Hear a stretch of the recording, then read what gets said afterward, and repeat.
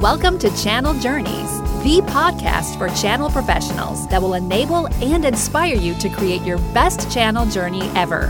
Meet and learn from channel experts who share authentic stories of their channel victories, defeats, and lessons learned along the way. Here's your host, Rob Spee, a channel chief on a never-ending quest for channel knowledge and adventure. Hello, Channel Pros. This is Rob Spee, your host and founder of Channel Journeys. Thanks so much for listening. Welcome to Channel Journeys and welcome to summertime, at least for our Northern Hemisphere listeners. I love summertime. I love the long days. The sun is up early, which is great for my weekend bike ride.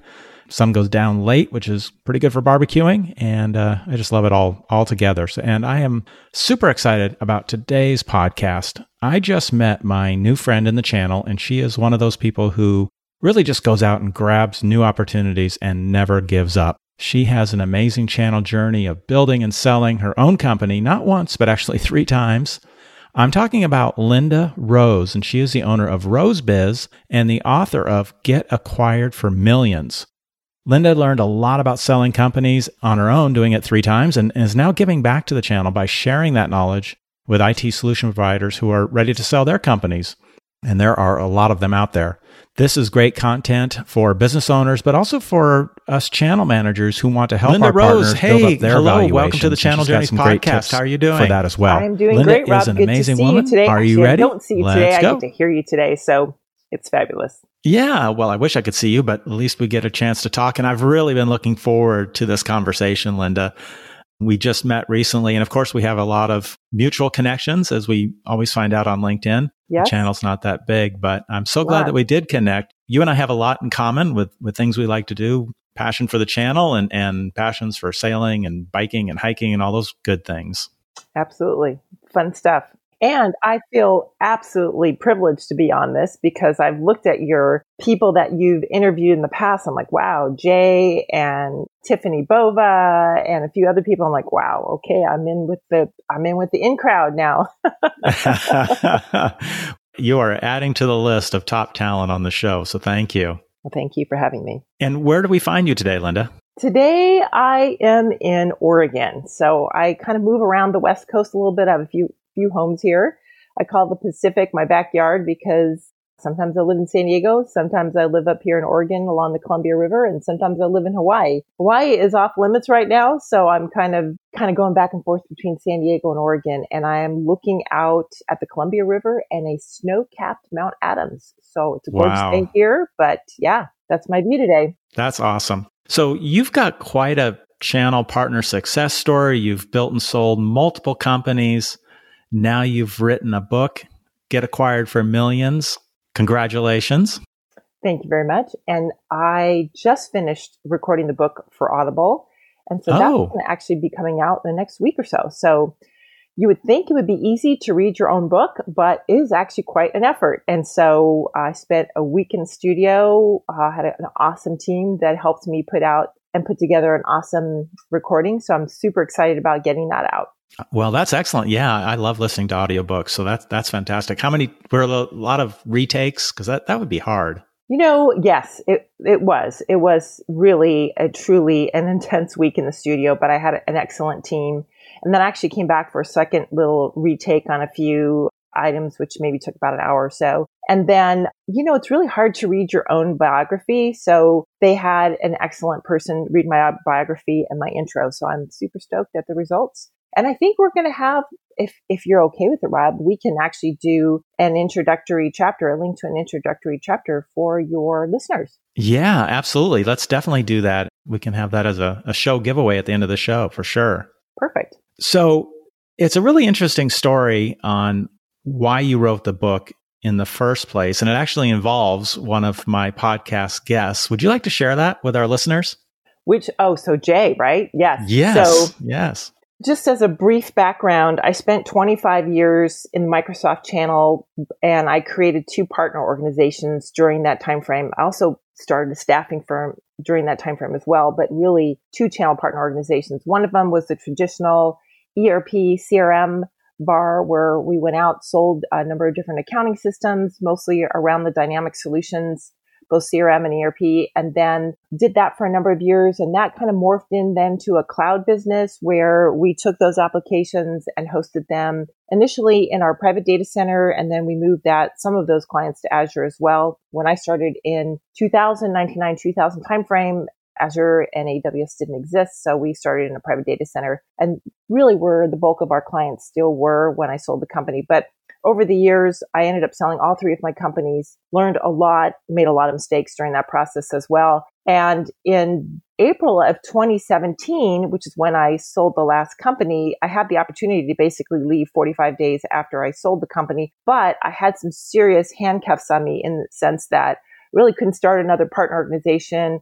I couldn't really sit on the boards of too many partner organizations. So it was very, the non-compete was pretty intense, partially due to just my length in the channel and the number of people that knew me. So I decided I really didn't want to be retired just yet. I took like 7 weeks and I started hiking the Pacific Crest Trail because that was just something that was on my bucket list. And it was the perfect time of year to do it. And being in Oregon, part of the trail goes through Oregon and Washington. And I thought, wow, what a perfect opportunity. But it also gave me the opportunity, especially when you're hiking 10, 12 hours a day, 25 miles a day, think about what it is that you want to do in your life. And I had the good fortune of actually finding another guy on the trail. I mean, I started the trail out on my own. My husband dropped me off in the middle of the wilderness and said, okay, we'll see you in 6 weeks. But we kept tabs on each other, through the satellite phone and all the good stuff. But somewhere in Oregon, in a burnt out section where there had just been a forest fire that had gone through there a couple of years earlier, I was sitting on a log and having a snack. And this guy comes up from behind me. It almost creeped me out a little bit because I didn't hear him coming. Anyway, we turned out to be great hiking buddies together. And it turned out he was from the Czech Republic and was also in IT. And so he could totally relate what I had just been through. He totally understood. I could talk to him about my career, and I knew it wasn't boring him to death because he was going through the same thing himself. And by the time I got through with the trip, we decided I was going to write a book. And so when I got off the trail, I started looking at material. And this is when our favorite mutual friend, Jay McBain, popped up, who is a Forrester analyst, had just written an article, I think it was like October of 2017, where he had a quote in there where he said that 40% of the channel would age out by 2024. And I thought to myself, oh my God, that is so true. Because we just all started in that late 80s, early 90s timeframe, whether it was in the Microsoft channel or the Citrix channel or, you name it. There was a number of different channels and it's just starting then. And we're all finding ourselves in that, mid 50s, late 50s. I know some of my colleagues are in the early 60s already, have been in it longer than I had. And they're all looking to retire, right? They're all looking to actually make an exit. And the economy up to this point was just going gangbusters. And so you saw a lot of mergers and acquisitions happening. And I thought, wow, what a perfect opportunity to take everything I learned. And then I ended up talking to a whole bunch of people after I sold to get additional thoughts and feelings about people after they sold. How did they feel about the transaction? What would they have done differently? And I took all that information, including interviewing a bunch of buyers, and I put it into the book because I figured that would be the most perfect resource and the best. I think it's like give back that I could give to the partner community because I kind of did want to do that. I want to just take all my knowledge that I'd accumulated over all those years, not only running an organization, but then selling it as well. And that's really what's in the book. And I have a fictional character. His name is Robert. And Robert is sort of the amalgamation of all the people that I interviewed because I got so many different stories for so many people that went well beyond the stories that I had to tell. And Robert is kind of that fictional character that pops up throughout the book as I explain certain concepts. But it's real life stuff that we've all been through as partners. And so it's very niche. Unless you're a channel partner, you probably don't want to read the book. But the channel partners that have read the book, I've just gotten some really good feedback. So I'm pretty happy how it turned out. But then, of course, that wasn't enough. I figured, you know what? I need to write a program because we were in IT, right? So I wrote a program to go with the book that will actually tell you what the true value of your company is. Because, if you're a homeowner today, Rob, you can go out onto Zillow any day and know exactly what the value of your home is. And the same thing with your car, right? But as a company business owner, IT business owner, especially if you're under like 25 million in revenue, which is the majority of IT business owners, nobody really could tell you what the value of your company is. Even if you went and did a formal IT or formal valuation, not a ton of people know how to do true IT valuations and are able to track the metrics on comparables of other people that have sold in this industry. So I was tracking those metrics anyway. And as I went out and talked to different brokers and people that sold, I was getting all the gory details on what their recurring revenue was and what their gross profit margin was and what their net income was.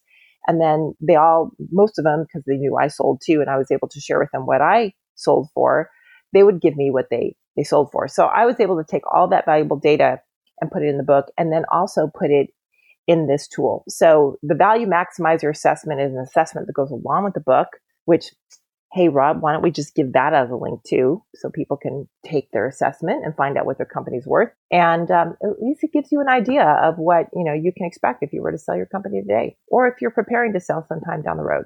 Yeah, that's awesome. So, Jay talking about all these people that are going to be selling their businesses, it's like the baby boomer sell-off. Who's then picking up these firms? Is it the millennials? Is it private equity? Who are the likely acquisition M&A targets? It's interesting. That has changed dramatically over the last 3-4 years. There has been more private equity that has jumped into this space than ever before. And typically private equity would not acquire an IT firm unless it was at least 25 million in revenue and maybe 5 million in EBITDA. It just wouldn't be worth their time.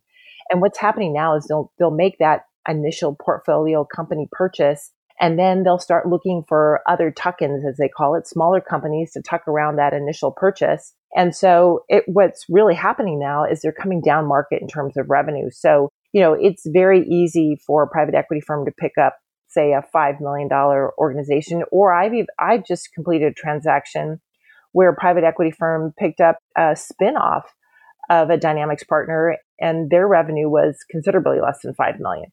So interesting. Yeah, it's a different time. Now, there are still strategics or other partners that are making acquisitions. And again, this is all pre-COVID.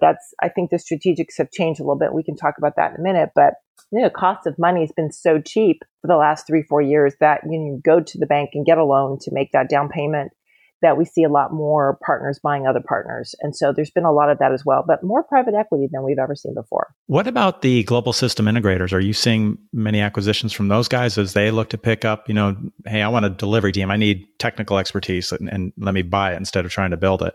Absolutely. Another deal that I just completed was a huge consulting firm that actually was in the NetSuite space that wanted to pick up a smaller Microsoft partner just to dip their toe into the Microsoft space and just learn a little bit more about that channel. And so they made an acquisition of a much smaller partner, again, backed by some other money besides their own money.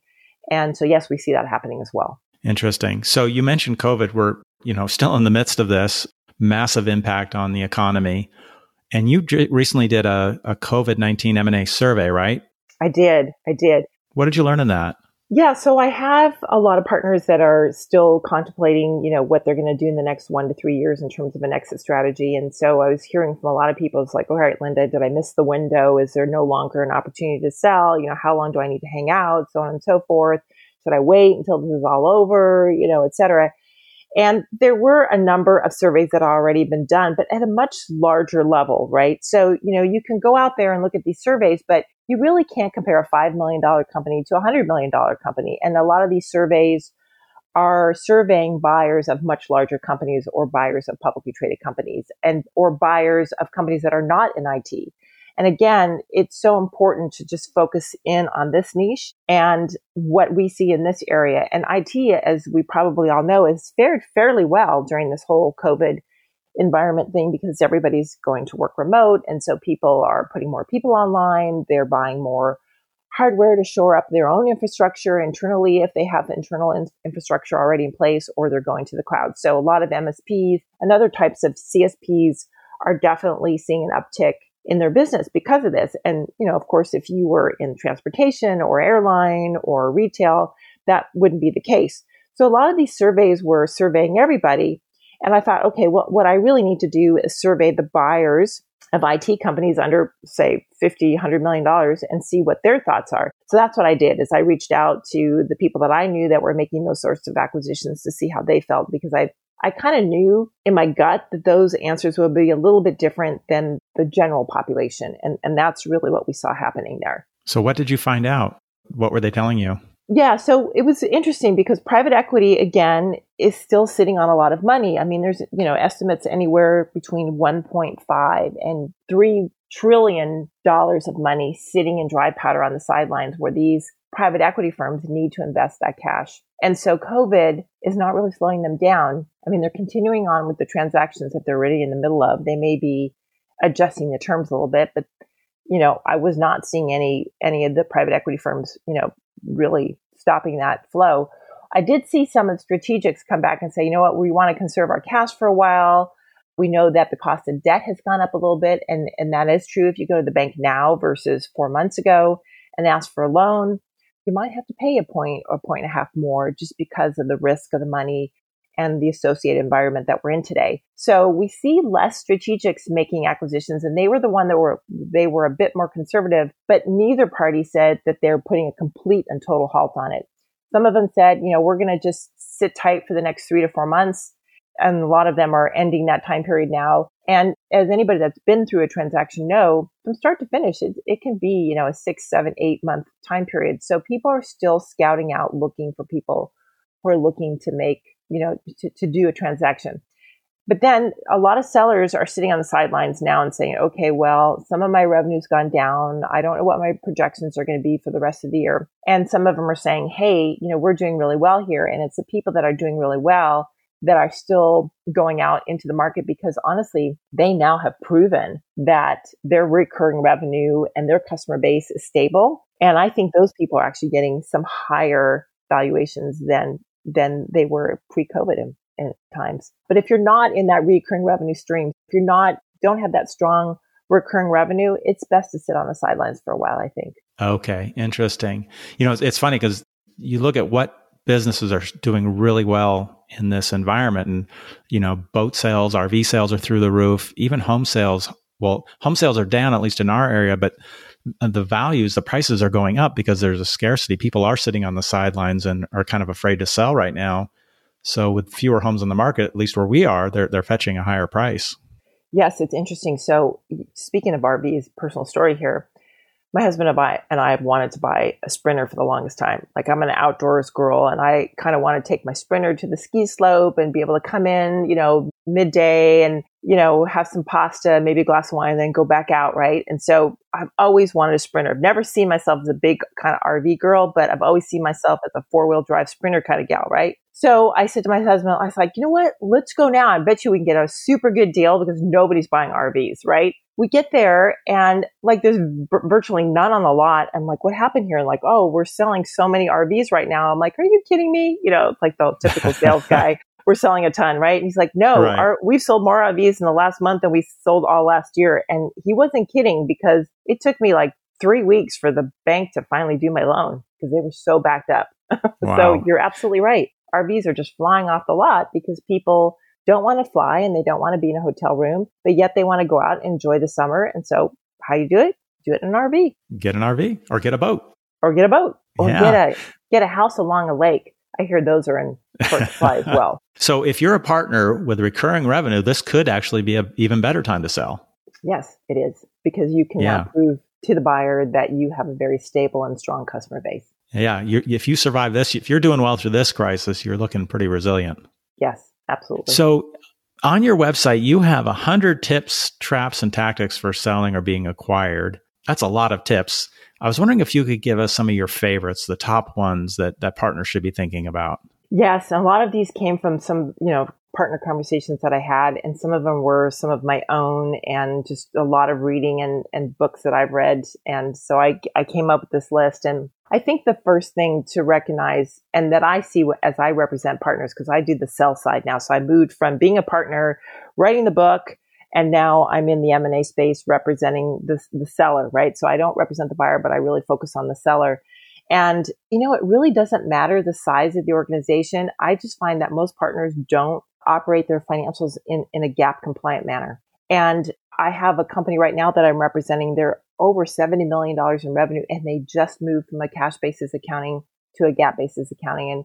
And it really requires their tax accountant and their outside accountant to come in every month and do those adjustments because they're still kind of modified cash, I would call it. So, but buyers don't want to see that. They really, truly want to see true GAAP financials. So, for example, if you're booking a 12-month subscription contract in a month, you don't want to book all that revenue in the 1 month. You really need to allocate it over 12 months. Or if you're paying a maintenance renewal for yourself or for your own organization, you don't want to show that expense all in that month. You need to amortize that over the 12 months. And most partners don't make that effort. And I don't care how large you are. I see it all the time. Now, this could be the accountant and the former CPA in me that really focuses in on that. But you really have to have GAAP-based financials because savvy and sophisticated buyers are going to want to see that. I think the second thing is, and I see this all the time when I go to partners' websites, is I don't see a true value proposition. It's always, hey, we're XYZ company and we're located in Georgia and, we have 25 years of experience in XYZ products. We are your partner that you should come go see, right? I mean, that makes us different from everybody else. My favorite one, Linda, when I was an IBM distributor, what's your value prop? We're an IBM reseller. We're the top IBM reseller. That was usually their value prop. And partners don't understand that, and they don't know how to distinguish themselves from their competitors down the street. And there's some tools out there that'll help you define your value proposition, but it needs to be front and center on your website in the hero image and all over your brochures or whatever, your downloadable things and things like that. And I think the other thing too is people don't celebrate the wins or celebrate things like excellent customer service. So one of the pieces of advice that I was given a couple of years before I sold was, hey, if you are maintaining your uptime SLA per your agreements, then you should be announcing that to the world, not only like real time on your website, but press releases and things like that. Because, if it's in a press release, everybody's going to believe it, right? And not to say that press releases shouldn't be believed, but every year at the end of the year, we would do, a customer satisfaction survey. And, we were always looking to be, 95% or higher, or we were looking at our churn rate. And every year we would publish a press release indicating, what our customer sat rate was. And that really went a long way in getting our buyer very comfortable with us that our customers weren't going to go anywhere after we sold the business. And so people don't, owners, when I ask them, I say, how's your customer service? Oh, it's great. We do surveys and we know our customer service is great. Or sometimes they say, oh, we just know. I'm like, well, how do you know? Well, we survey a customer base. I'm like, how often do you do that? Oh, we do it after every support call. I'm like, okay, well, where are the metrics? Like, what's your churn rate? Where are all these metrics? I don't see them anywhere. Oh, yeah, we don't really, announce that. I'm like, why not? Right? If you have a great customer retention rate, or if you have a great turnaround time on your tech support tickets, why are you not announcing that to the world? It's a way to differentiate yourself from the competition, and it's a way to make buyers more comfortable with you. So it's those subtle things sometimes that people need to do, and they're not aware of that as they're preparing themselves for an exit. Going back, Linda, to the value proposition, partners really do struggle with that. Any advice for how they can go about that? You mentioned maybe there's some particular advice or help they can get. Yeah, so there's a couple of sites, and the one that I can think of right now is a group out of Canada, and it's called Neural Impact, and I think it's NEURAL impact.ca. And I think they still have a section there called tools or resources, something like that. And if you click on that, there is a resource there where you can actually create your value proposition right on their site. So it asks you a number of questions, and then it kind of passes back to you what a potential value proposition would look like. I have a couple of other sites that I mentioned in my book as well, because it's such a huge deal that I wanted to give people resources where they could actually go to and figure out, how to create a good value proposition. And, as an M&A advisor, I kind of had to do the same thing myself. I had to go, okay, what's my value proposition, and what is the market that I'm serving, and who are the people? And you have to think about that. But I think everybody needs to go through that exercise. Yeah, absolutely. Very good. What else? We talked about financials. We talked about customer sat. We talked about value proposition. I think you have to look very hard at your management team and decide if everybody's in the right place on the bus. And if you were to leave the company, or if you were to exit for, very quickly after a sale, could your management team take over and maintain the sales after your departure? And I think the best way to do this, and I did this in my organization a number of times, it actually was available to everybody in the entire company, is we had this thing called our sabbaticals. And after, I don't know, it was 5 or 7 years with the company, you got a 1-month sabbatical in addition to your normal vacation. But you couldn't just just go away for, you couldn't just take off a month. You actually had to physically go do something or travel somewhere. You had to better yourself as an individual. That was part of the whole sabbatical thing. So most people on my team traveled. One guy did the whole outback thing through Australia. One of my sabbaticals was I biked the South Island of New Zealand. I think we talked about that, Rob. But what it does, and you have to go for a month. That's the deal. You can't go for 3 weeks. You have to go from either 4 to 6 weeks. And what that forces you to do is, first of all, hand over all your responsibilities to somebody else. And as a CEO, you should be able to delegate that down to the rest of your management team. And why it has to be more than a month is because there are some things as CEOs that we only do once a month. And I'm sure you can think of them. And you don't want to go, okay, I won't delegate that because I'll be back in a month and I'll be able to do that. You truly have to delegate 100% of your job. And what happens is you prepare a month or two in advance. You write up what you do. You hand that down to your management team. And when you come back, you don't take back all those things. You've now delegated that down, and you can use that time not only while you were gone to envision where you want to take your company, but you can also then start working on new things when you come back. It's the greatest thing that I think every CEO and every business owner should do for not only themselves, but the rest of their management team. Virtually my entire management team did it while I had my company, and it was always a positive thing. Wow, I love that idea. I'm going to use that to promote sabbaticals within the company I work for. Yeah, it's a great experience. Everybody that is comes fantastic. back better. Yeah, who doesn't want 6 weeks and then come back and have delegated half the work you're doing? Mm-hmm. That sounds perfect. Yeah. What about intellectual property? What impact that has on, you talked about recurring revenue being really important for the valuation. What about IP for the valuation? Sure. Well, first of all, everybody has IP. And people go, well, I'm not a coder. I haven't developed product. Well, trademarks, copyrights are the most common things of IP. Everybody copyrights their website or trademarks, their logo, that sort of thing. But what we all have and we don't realize is our, what I call organizational IP or our secret sauce, right? So your secret sauce is your quoting system or how you deploy something or your onboarding procedures. All of that is your secret sauce to make your team more productive, more efficient. Your secret sauce could be a part of what you build into your ticketing system in terms of how you handle your customer interactions.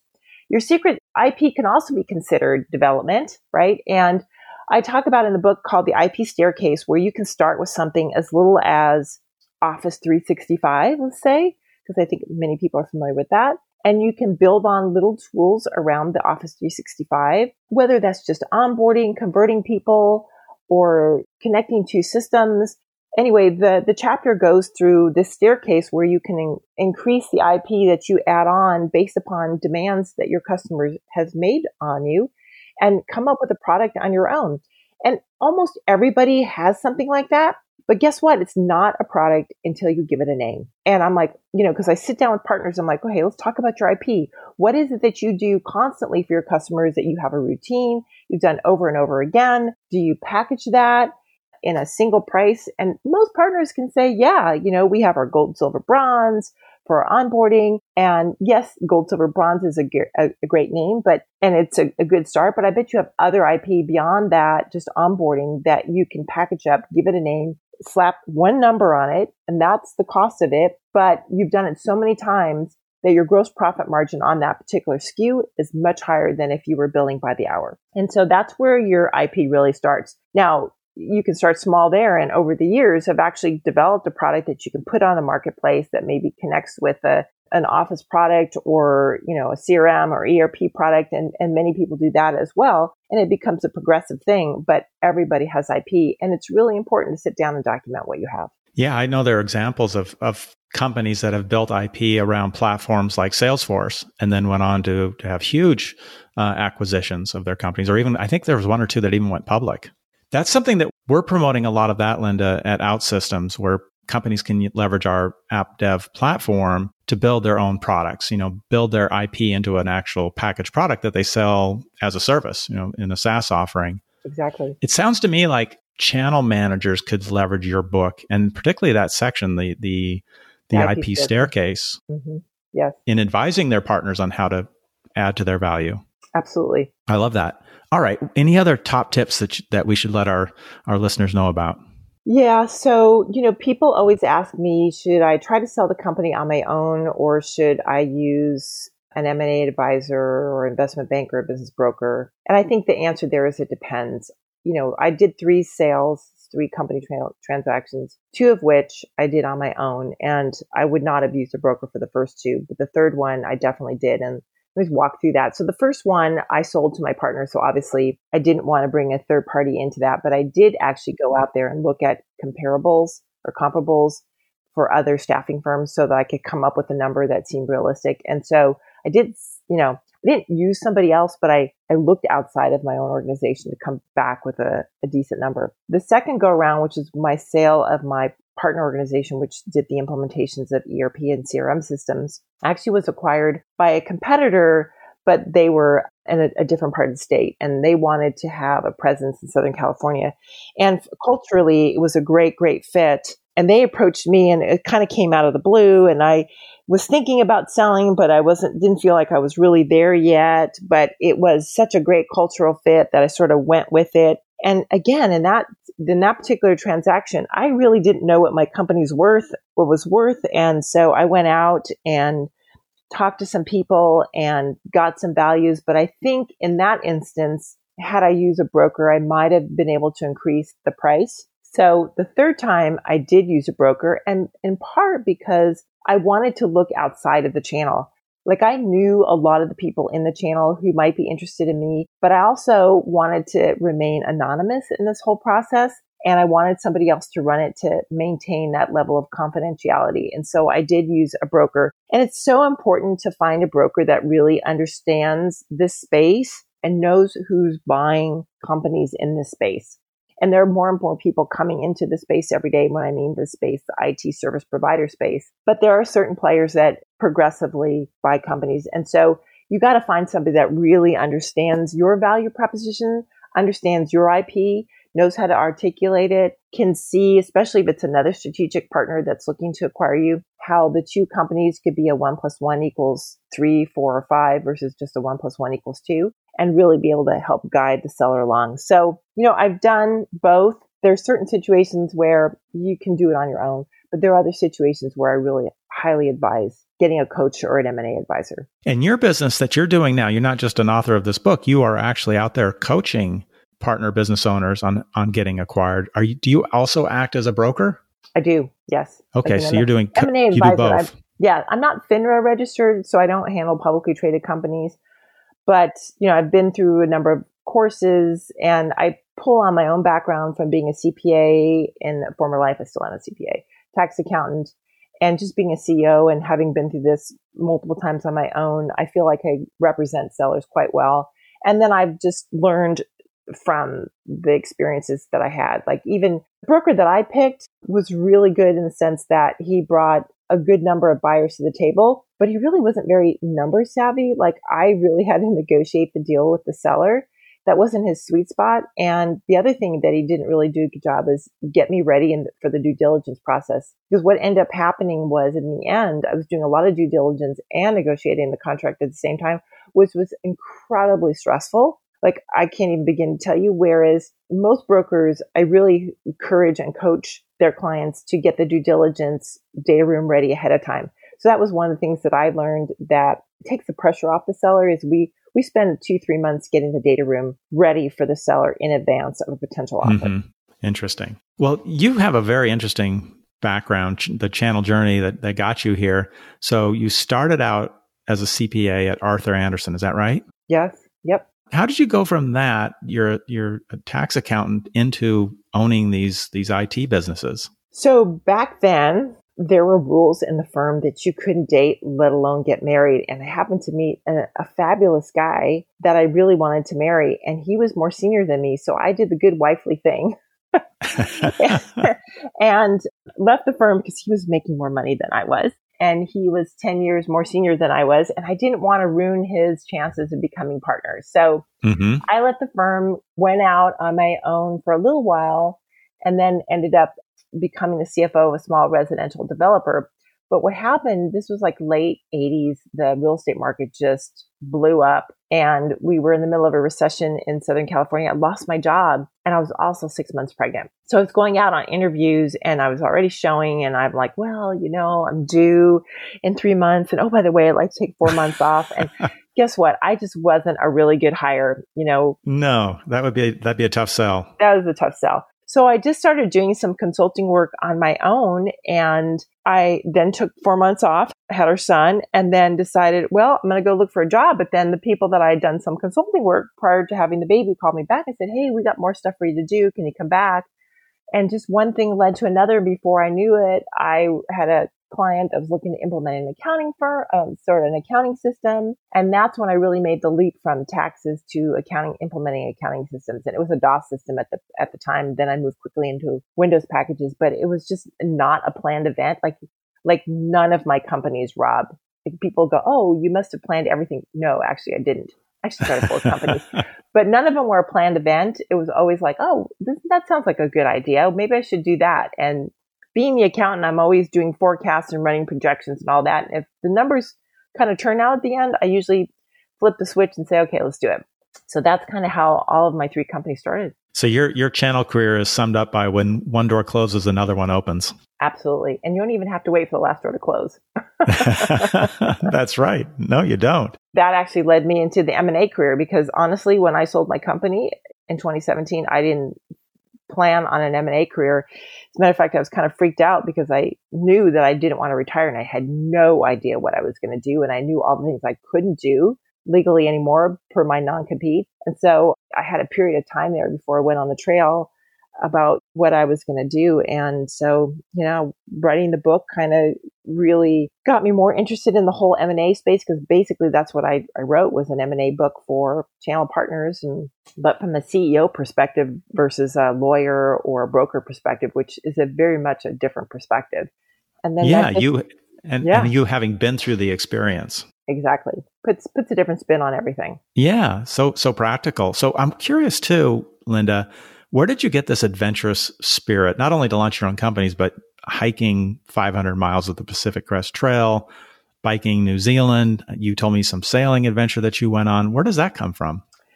It's just, I feel like there's no limits, no bounds to anything. And I remember being with my husband in Tahiti and I always like to take a book along if I'm going to go.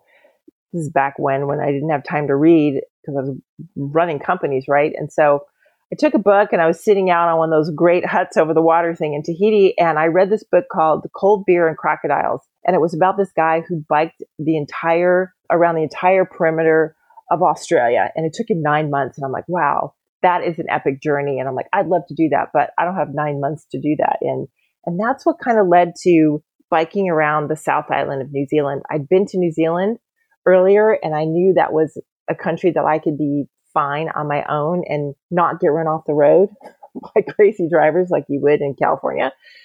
So that's what led to that. And then as I was selling my company, the book and the movie Wild came out with Reese Witherspoon, which is a great story. Yep.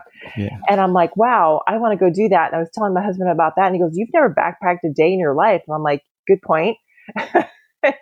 And so I did a 3-day journey around Mount Hood and I thought I was going to die.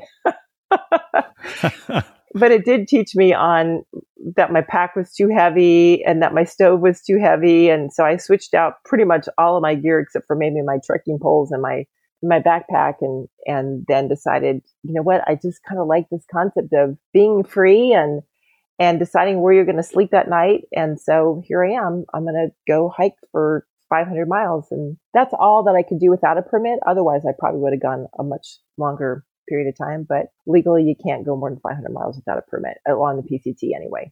And how long did that take you? It took about 6 to 7 weeks. There were days where, oh my gosh, Rob, my first day, 3 minutes into the wilderness, I got annihilated by mosquitoes and my spray was at the bottom of my pack. So while I'm digging through my entire pack, trying to find my mosquito spray, which by the way was all organic. I didn't believe in DEET until like mile 25. I'm like, get me the DEET now. But yeah, that was the first 10 minutes. And then I think 2 or 3 hours into the hike, it started thundering and lightning, and then pea-sized hail started coming down on me. And so I pulled out my waterproof jacket, which turns out wasn't so waterproof. And then that night I had to pitch a tent under some trees and find a safe place to hang out because it was thundering and lightning and just pissing down rain. And that was my first 9 hours on the PCT. Oh man. Did you ever think about quitting? Oh my gosh. Like in probably hour 2, I was like, what was I thinking here? But I'm not a quitter. So, I just continued on. It was a great adventure. You don't sound like a quitter. That movie with Reese Witherspoon, my favorite scene is when she's got the pack on. It's so heavy and she just falls over backwards. She's got so much junk loaded into it. It's so true. I had some days where I was packing 40 pounds because and I'm sure she had more than 40 pounds in that scene, but there were some days where I knew I'd have to be out on the trail 7 to 10 days. And I always had an extra day worth of food just in case something happened. And if I had more than a 13-mile stretch of no water, during the summer months, you kind of need a liter of water for every 4 miles. That was my rule of thumb. So I had another, 4 liters of water on me, and every liter is 2.2 pounds. You know that when you start backpacking. And so, I was at 40 plus pounds with a full, and it's brutal. It's lighter every day. That's the good news. We live very close to the start of the Appalachian Trail. And It's funny, we go on day hikes every spring, and you'll see these guys out there that are just starting out, and their packs are so heavy, and they're ditching stuff as they go. And yeah, it's just hard to imagine being on the trail. They're out there for months and months and months to get all the way to Maine. I ditched tons of stuff the first 2-3 days, sent things home. I guess I don't need this extra pot. I guess I don't need this iPad. That's right. Wow. Yeah, you learn. Very cool. Do you have another adventure in mind of what you want to do next? I definitely want to do some more backpacking. I think my biking days are over for a little while just because I've got some hip issues there. But, I told you about my new little Sprinter that I got. So I'm looking forward to hitting up some very remote lakes and maybe learning how to fish and just taking it a little bit easier. So yeah, got some plans for sure. Very awesome. Well, Linda, this has been fantastic. I've really enjoyed the conversation. Want to read your book, and we'll put out on my website. We'll provide some links to those giveaways we talked about. And where can folks find you? Well, I'm pretty active on LinkedIn, so look for me at Linda Rose at LinkedIn. And then you can always find me on my website, which is rosebizinc.com, ROSEBIZINC.com. I tend to write blog posts every month. And so it's all channel related. It's all about metrics, all about things you need to do to prepare yourself. And it's worthwhile reading, I think, if you're somebody that is interested in looking to sell one day, whenever that is. Mm-hmm.